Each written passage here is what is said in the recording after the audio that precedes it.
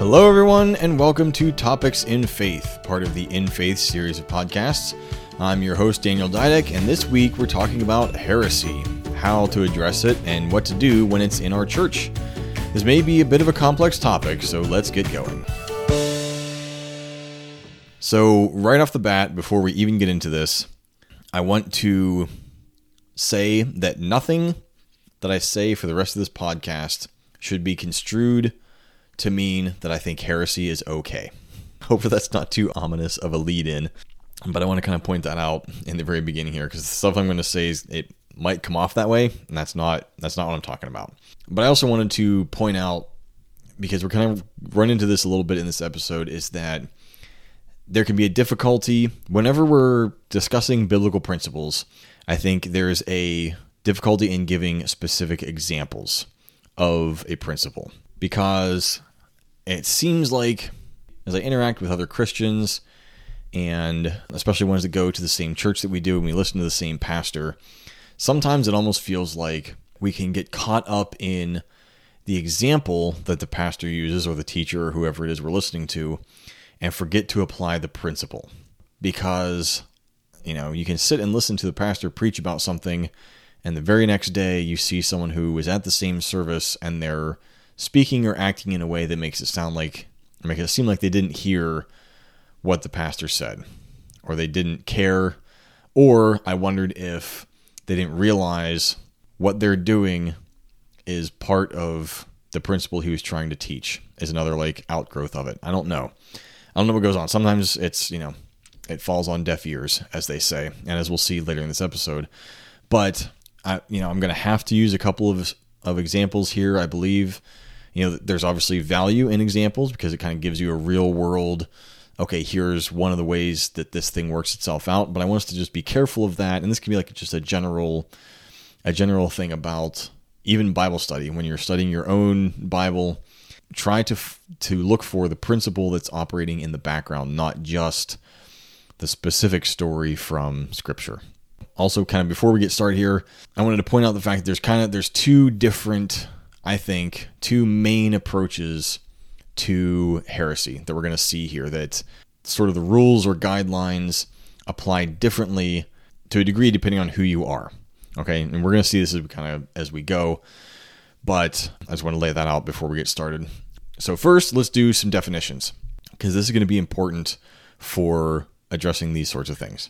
And there are, I think we might have talked about this before, you may have heard about this before, but there's sort of three levels of interpretation and application of Scripture. The first circle, kind of the middle of the target, is orthodoxy. These are things, facts, principles, whatever it is, that kind of the whole church agrees on, that this is true. Jesus is God's Son. He was crucified, died, and resurrected. Things like that. Things that are really not arguable. If you try to say that Jesus is not the Son of God, then you're not talking about Christianity. The Christian faith is centered around the idea that Jesus is God's Son. As an example of orthodoxy, these are things that there's really no argument about. The second level of it is called heterodoxy. These are things that there is some debate in the church and between churches on what is true or not. There are those who accept, a certain principle or belief, and there's some that do not, and there's Scripture to kind of support both sides. This is a bit of what we got into a couple different episodes that we've talked about, things where, in the episode about denominations, there are things that a certain denomination believes and ways that they worship God because that's what works for them. And of course, they're going to have Scripture to back up why they do what they do most of the time, but it's something that is perfectly fine if another denomination doesn't do it the exact same way, because they have Scripture to back up what they're doing, and that's fine. So that's heterodoxy. So those are things that, again, aren't dangerous as a whole, because, like I said, there's clear Scripture to kind of support both sides. We may not, know exactly why what was written, and so some people say, well, I think it was written because of this reason, and here's the things to back it up, and other people say, no, it was written because of this reason, and here's things to back it up. And so there's some debate, but there's nothing that's overtly anti-Christian in it, and there's nothing that is you must believe this to consider Jesus your Lord and Savior. Those are things called heterodoxy. Then there is heresy. This is the outermost circle of it. This is everything that is anti-scripture, anti-Bible. Something like it's okay to sin because God will just forgive you is a heresy. Kind of maybe a more obvious one, but maybe not. But Paul actually specifically addresses this in his letters, that just because we have grace is not a license to commit sin. We do not sin more so that grace abounds more. That's not the point. So this is important for us to define because heresy is different from heterodoxy. And we'll get into that a little bit later, especially, but mostly what I want to talk about here is kind of both of those things. So as I said, there's two guidelines I would say for dealing with heresy. For those of us who are pastors or teachers, I want to, kind of talk to that group first. And a teacher could be anyone who's responsible to teach the scripture to anybody. It could be parents to their children. It could be, teachers within the church to a class. It could be pastors themselves to the whole church. And for some of you, this is not going to be new, but, here we go. Those who are pastors or teachers have a very large burden on them concerning heresy and even a little bit concerning heterodoxy. And James 3 verse 1 says, "Not many of you should become teachers, my fellow believers, because you know that we who teach will be judged more strictly." And judged more strictly either by God or also by man. Those who claim to know enough to teach are looked at more critically. You can see this kind of everywhere. Any internet or TV pastor that's out there tends to have a lot of detractors, a lot of people looking at it and saying, "I don't think that's right. I don't think that's right. They shouldn't be saying that," all these sorts of things, all sorts of judgments and criticisms on either what they're teaching or how they're living or anything like that. Kind of the more widely known you become as a pastor or teacher, the more criticism you open yourself up to, because there's going to be more people who don't think you're doing things quite right. That's just the thing.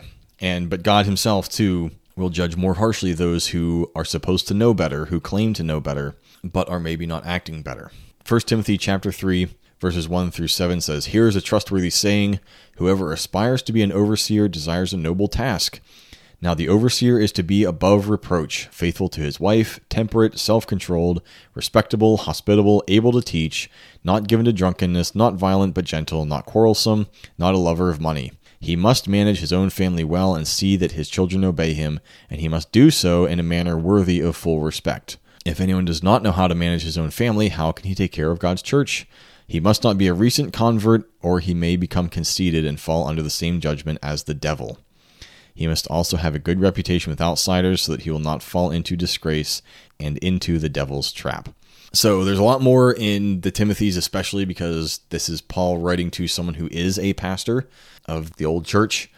And so there's a lot of good passages in both books for those who are pastors or teachers to read through and kind of pay attention to. As a pastor or teacher, it is absolutely your responsibility, my responsibility, to root out every heresy that we can in ourselves and in others, no matter how slight. Especially for ourselves, we must never be too prideful to think we've got it all nailed down. But also don't let it keep you from your calling. This is one of those things where, again, aside from this instruction that, those who are recent converts should not become overseers because it could lead to pride. At a certain point, I know that things I talk about on this podcast, I might not be outright wrong on it. Maybe I am, but more so, I think there will be things that either I minimize that I should be maximizing, and there are things that I maximize that maybe later I'll end up minimizing as I learn and grow, not change, but kind of modify perhaps my beliefs or what I think is important, especially. And some of it might even be time and culture bound. Maybe as time goes on, as I get older, as the world continues to grow older, the closer we get to Christ's coming, there will be things I feel like God is telling me are more important.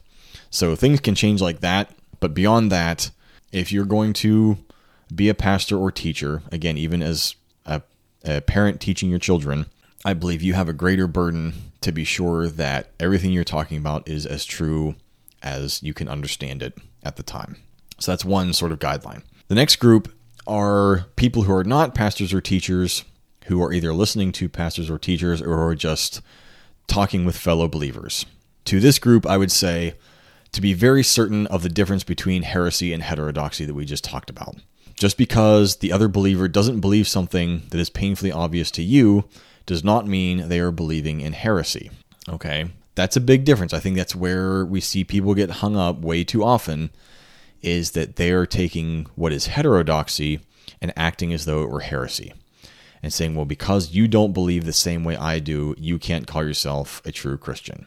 Because true Christians should believe this way, which happens to be the way that I believe. I think we've gotten a little too caught up in that. I think it's one of the pitfalls or risks or dangers, however you want to describe it, of the priesthood of all believers.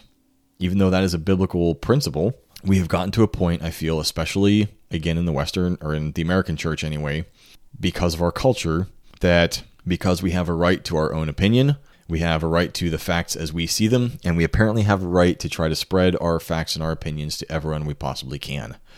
That this has bled over into our Christian walk, and we're going to see some verses here that don't really support the idea of I should be trying to tell everyone I know how they should be living because of what I understand, either in Christ or just because that's what I believe.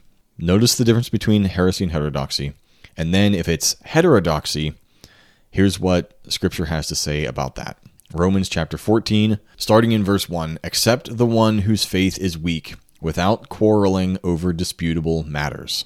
Verse 3, "The one who eats everything must not treat with contempt the one who does not. And the one who does not eat everything must not judge the one who does, for God has accepted them. Who are you to judge someone else's servant? To their own master servants stand or fall, and they will stand, for the Lord is able to make them stand." We looked at that, specifically that passage, in an earlier episode, but also very important to understand here, is that in most matters, again, unless it is heresy, our job just as fellow believers, not as teachers or pastors or anything like that, just as fellow believers, don't look down on those who have less faith than you, and don't judge those who have more faith than you and perhaps are doing things that you can't do because of your conscience and things like that, but just leave room for God to handle what he needs to handle. We're each responsible to God first and each other second, I believe. We'll see if I change that in a minute here. Verse 10, "You then, why do you judge your brother or sister? Or why do you treat them with contempt?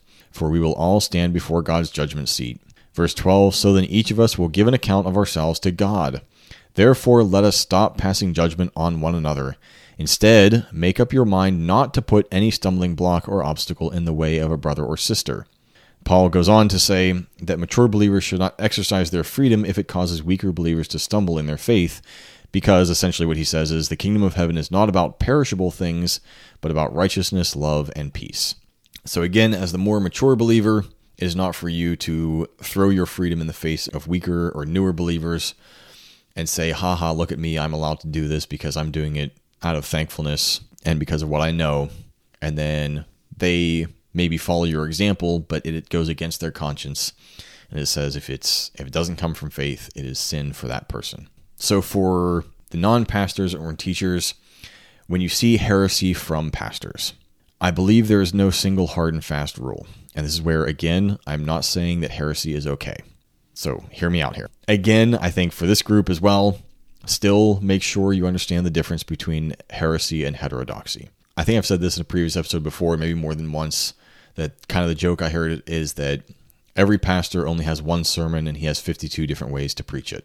And that kind of being that, like, you will see a pastor return to a theme over and over and over again. It'll kind of crop up in almost every sermon, because I believe personally that goes back to the idea of vocation. We've talked about that before, that your vocation is where your greatest passion meets the world's greatest need.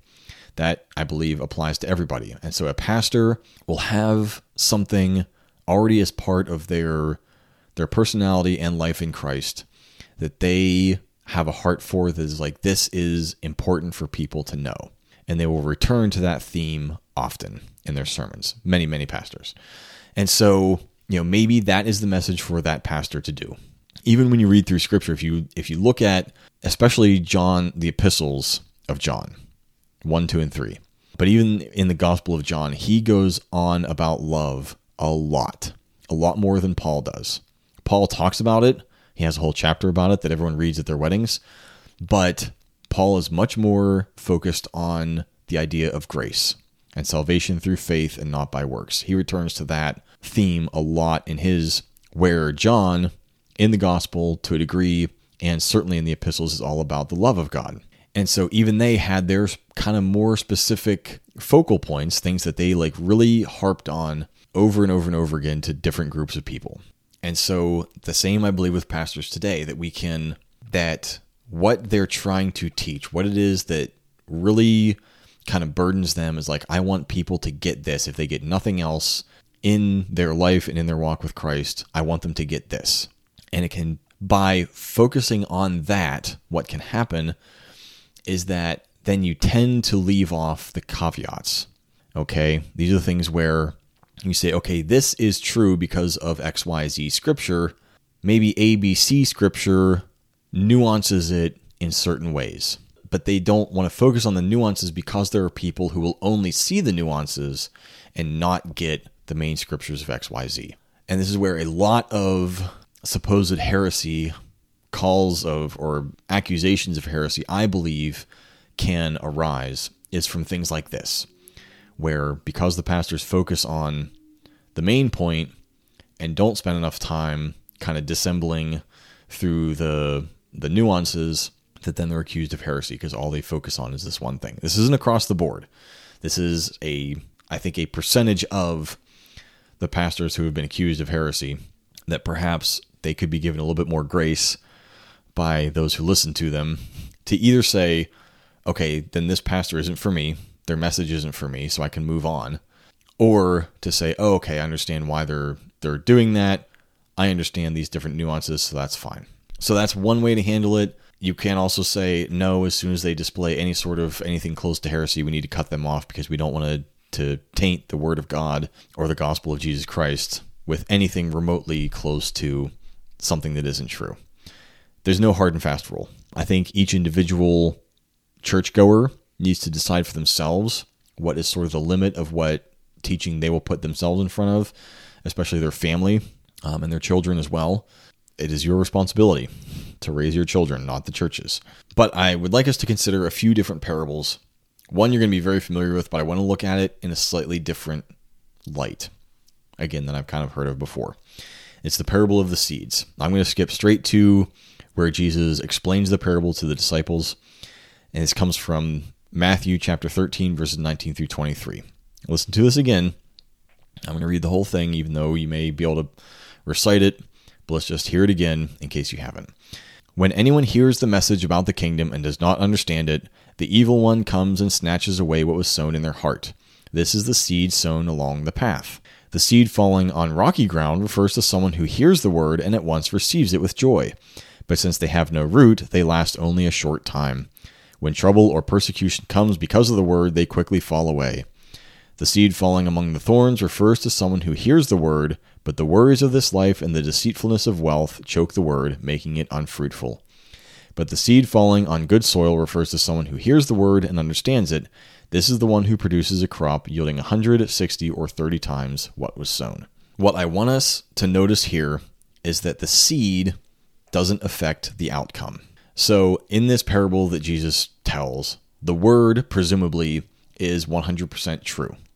Perhaps it's even the word that he spoke to his disciples, to the crowds, and we can see how that worked out. There's this notion, I feel like we might get into this in a later episode as well, is that pastors and teachers need to be giving a perfect theology.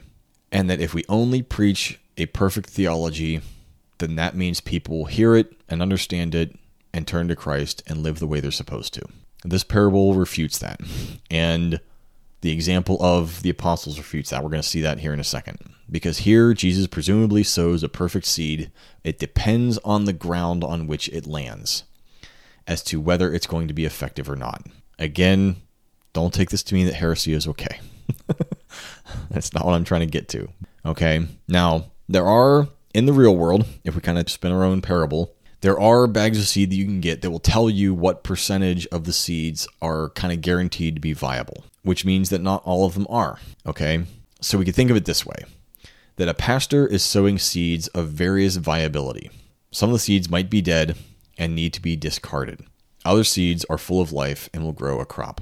So again, being aware of the difference between heresy and heterodoxy, and also understanding that not every single word that comes from the mouth of a pastor is for you. So if you know that something he or she preaches about or teaches about or says is like, that doesn't work for me, or I don't think that's true in my life, or I maybe even I don't necessarily see that truth in Scripture at the time, understanding that maybe you just don't understand it yet could be happening. But there's all these sorts of points that are going to be made, and analogies that will be drawn, and parables that will be told that just they're not going to grow the crop in you that they might for others. So allowing for that to happen as well. But I also want to, again, address this idea that pastors should have perfect theology. Galatians chapter 2, verses 11 through 13. Paul is writing, he says, "When Cephas, who is Peter, came to Antioch, I opposed him to his face, because he stood condemned. For before certain men came from James, he used to eat with the Gentiles. But when they arrived, he began to draw back and separate himself from the Gentiles, because he was afraid of those who belonged to the circumcision group.